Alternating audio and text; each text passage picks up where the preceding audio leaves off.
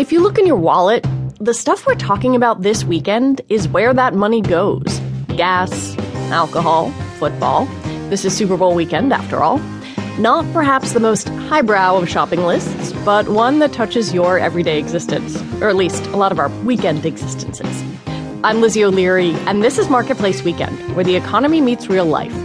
This week, we've also got stories about looking forward, finding optimism in this economy, figuring out how to navigate low oil prices, and doing the math on public pension funds to see whether promised retirement money is really going to be there. Come share your feedback with us at marketplace.org, on Marketplace's Facebook page, or on Twitter. We're at Marketplace WKND. I mentioned looking forward. The first primary of this very long election year is coming up this Tuesday, and so far we've heard a lot of you expressing economic anxiety. You're doing better, but maybe it doesn't feel permanent. So in the middle of this, we wanted to know what you're actually optimistic about when it comes to the economy. We're starting with John Brooks. He owns a small boat building business in Brooklyn, Maine. And yes, since the recession, fewer people can afford to buy his boats, but they are coming to his boat building classes.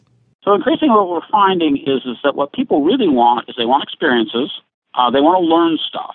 I teach for the Wooden Boat School, and it is associated with Wooden Boat Magazine. It's basically it's a camp for adults. They come, they can learn, spend a week learning how to build a particular type of boat or a particular method of construction. But they also really enjoy the camaraderie of other people that love boats. They may, go back to New York or Boston or wherever and never talk about boats, for a whole year.